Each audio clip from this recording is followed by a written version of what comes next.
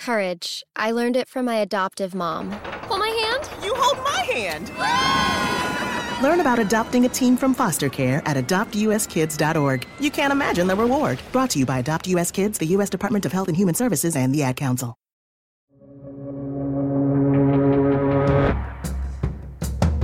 Earlier this year, Facebook CEO Mark Zuckerberg announced a new vision for the company that would help address many of the privacy concerns that had been dogging it for the past 3 years. As part of that effort, Zuckerberg said the company would more closely integrate the messaging technology underlying Facebook and its two other big apps, Instagram and WhatsApp. He described how users would be able to send messages securely between all three apps. But there may be an inconvenient roadblock for Facebook. Last week, the Wall Street Journal reported that as part of an antitrust investigation, the U.S. government is considering stopping Facebook from continuing that integration. Today on the show, why Zuckerberg wants to merge Facebook, WhatsApp, and Instagram, and why the government might try to stop him. Welcome to The Journal, our show about money, business, and power. I'm Kate Linebaugh. And I'm Ryan Knutson. It's Monday, December 16th.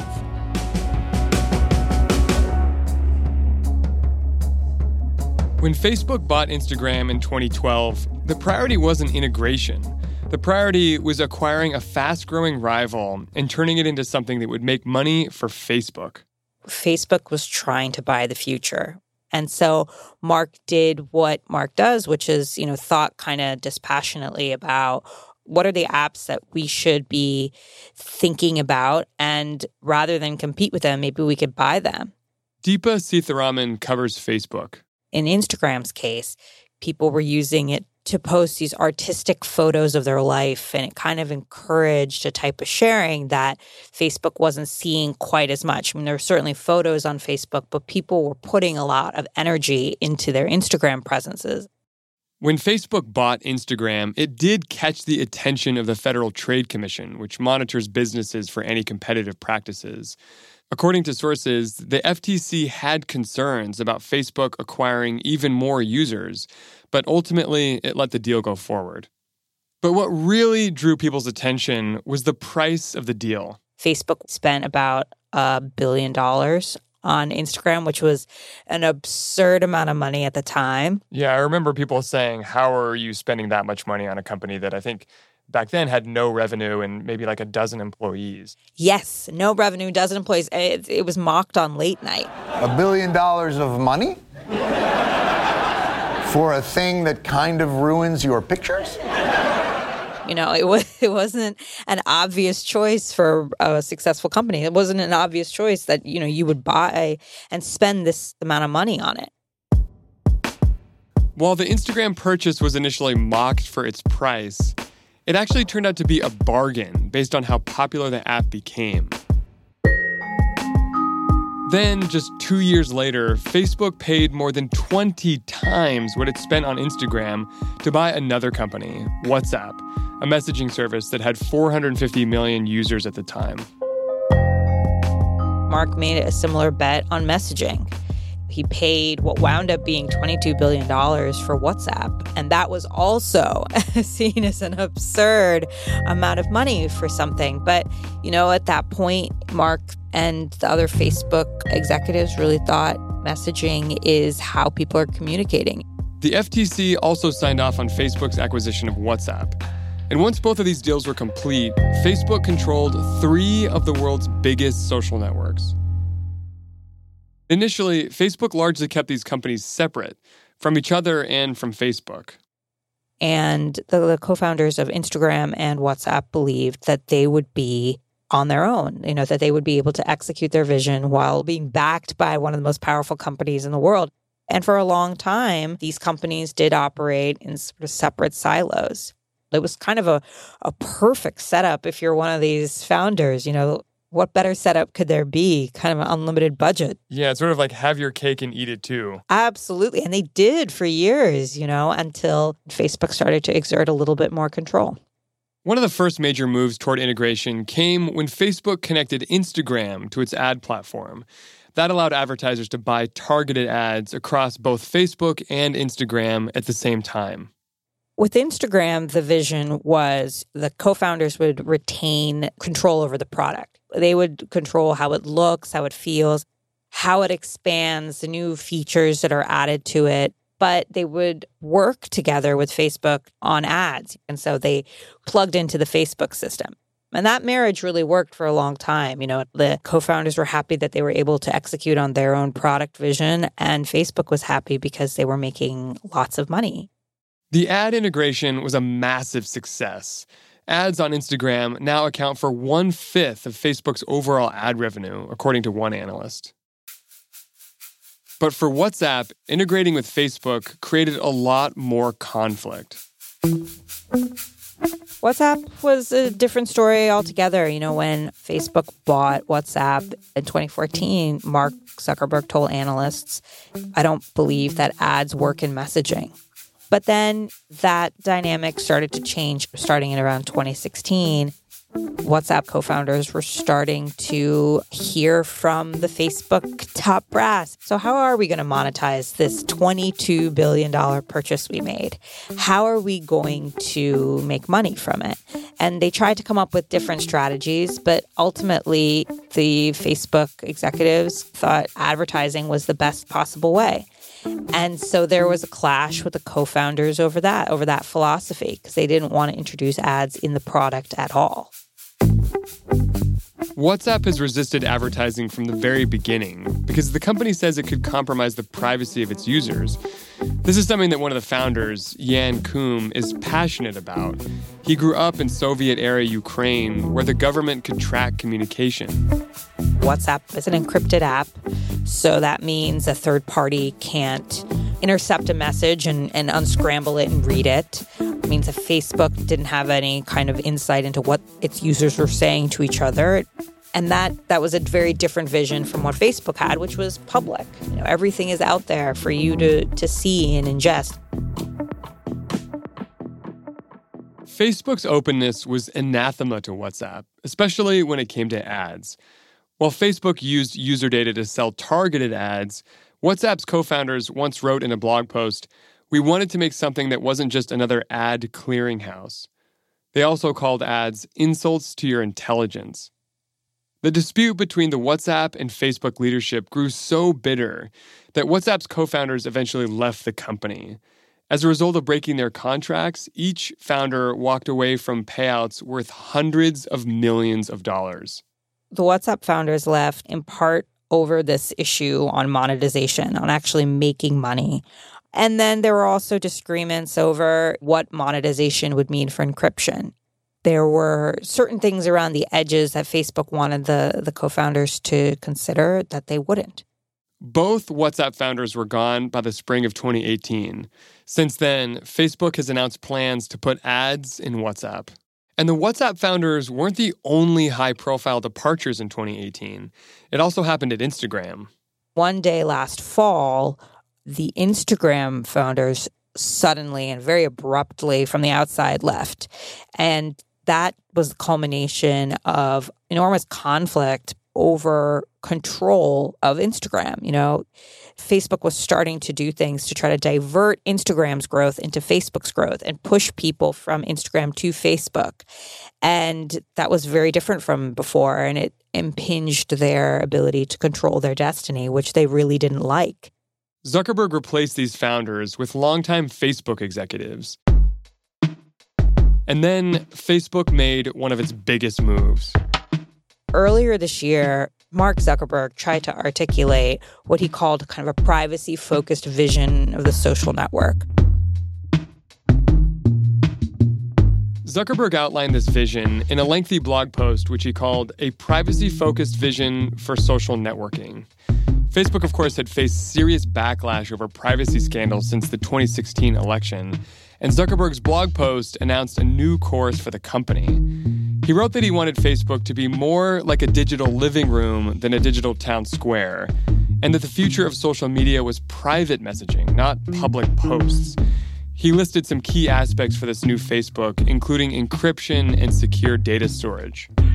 Another key aspect of it was this idea that he called interoperability. And it's the ability for the different apps that Facebook manages to speak to each other. Interoperability. This is what sources say is worrying government regulators right now. And this concept of interoperability would mean combining the technology underlying the three apps, WhatsApp, Instagram, and Facebook, so that they can talk to each other. The idea is if I'm scrolling through Instagram and I see a post that I really like and that I want to share with my friend, let's say my friend's not on Instagram, I can send it from Instagram to WhatsApp. And I can message somebody from Facebook Messenger to WhatsApp. You can have these threads, these very tight threads between these different platforms to make all these different apps somewhat seamless. Facebook says that by connecting the apps, it can ensure that messages sent between them are secure and private. Zuckerberg has said that consumers have wanted Facebook to be more secure. You know, he looks at crises like Cambridge Analytica as proof, right? So that's why the shift to private messaging and encryption is happening. There's also this argument that he makes around ease of use. You know, it is easier for users to be able to message their friends on different apps if that's what they choose to do. He frames it as, you know, more choice. And this whole idea is hugely controversial, both internally and externally. Internally, the idea is controversial because Facebook employees say it's enormously difficult to actually build the technology to make it possible.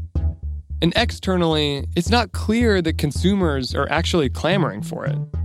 There are a lot of critics, though, that look at that argument and say, no, this isn't about more choice. What it's actually about, these critics are saying, is antitrust. This is about making these companies, you know, these different units so tightly interwoven that it's impossible to break up if that comes to pass. Why critics are saying it's time for a breakup of Facebook, and how Facebook's move could make that more difficult. After the break.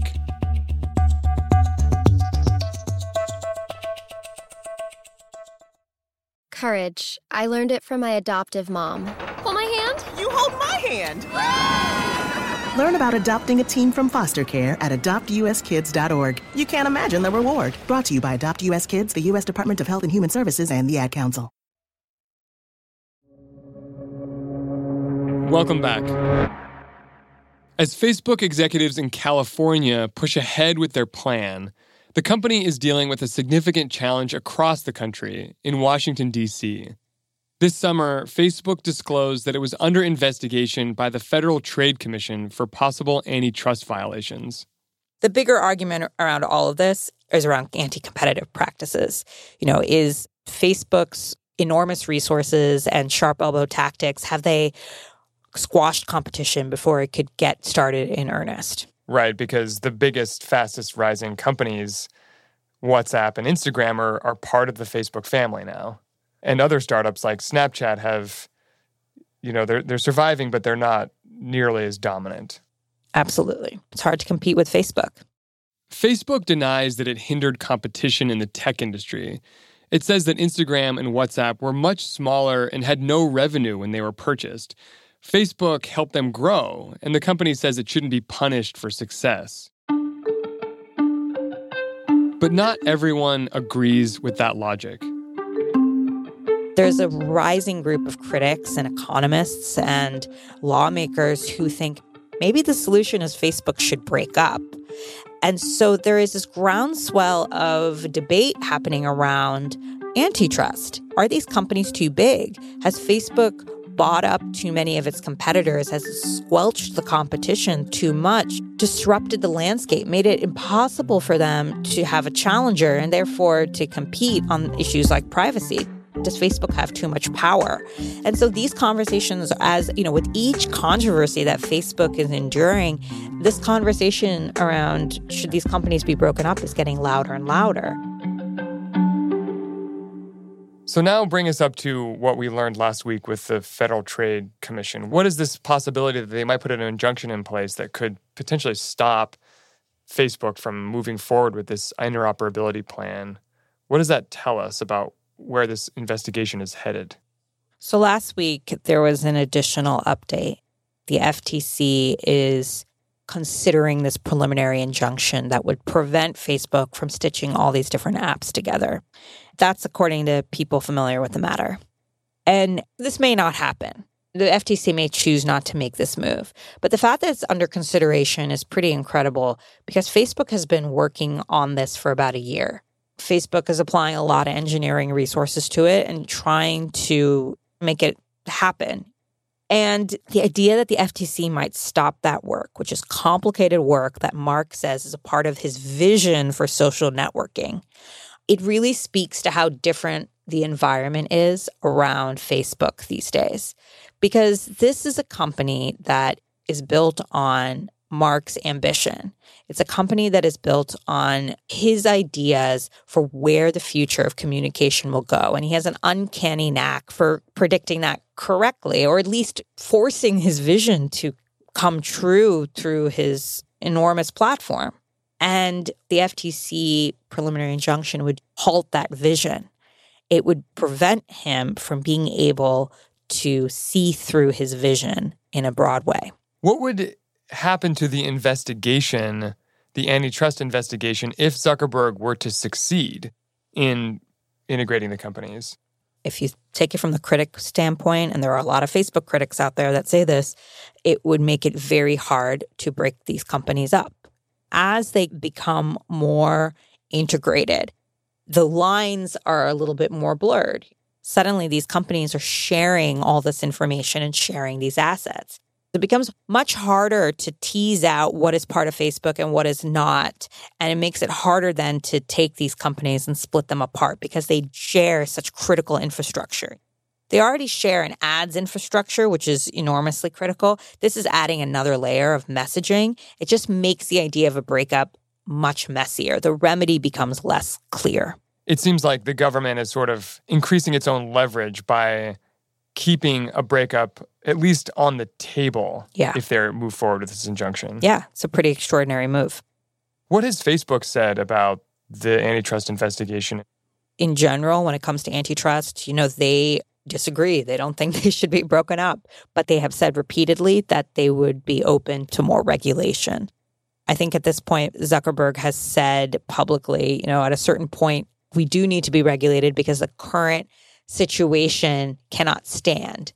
Pass some laws that we can follow so we could stop this relentless stream of criticism and get on with the business of the day. Facebook has also said that the three apps are already heavily integrated and that its move to stitch the messaging functions together has nothing to do with antitrust.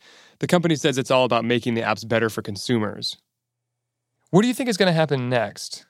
This is an unusual consideration from the FTC, given that they rarely break up companies. And so we're going to have to see if they make this move. It's a pretty significant one. As we understand it, they're trying to understand as much as they can about the company and about the way it works and the way that it treats the competition and the acquisitions it makes. So they're in fact-finding mode. But what this consideration of this preliminary injunction suggests is that they've learned enough about the way Facebook functions to see the idea of integrating all these different apps as a potential roadblock to a remedy. What that basically means is that a project that's been underway at Facebook for a year now is at risk. It means that Facebook might need to stop that work, which the company had considered to be a big part of its future.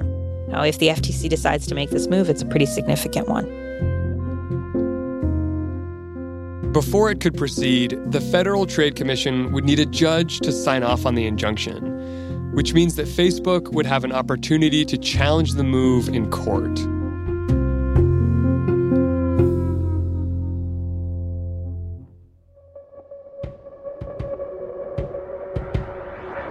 That's all for today, Monday, December 16th. The Journal is a co-production of Gimlet and The Wall Street Journal. If you like the show, follow us on Spotify or wherever you listen. We're out every weekday afternoon. Thanks for listening. See you tomorrow.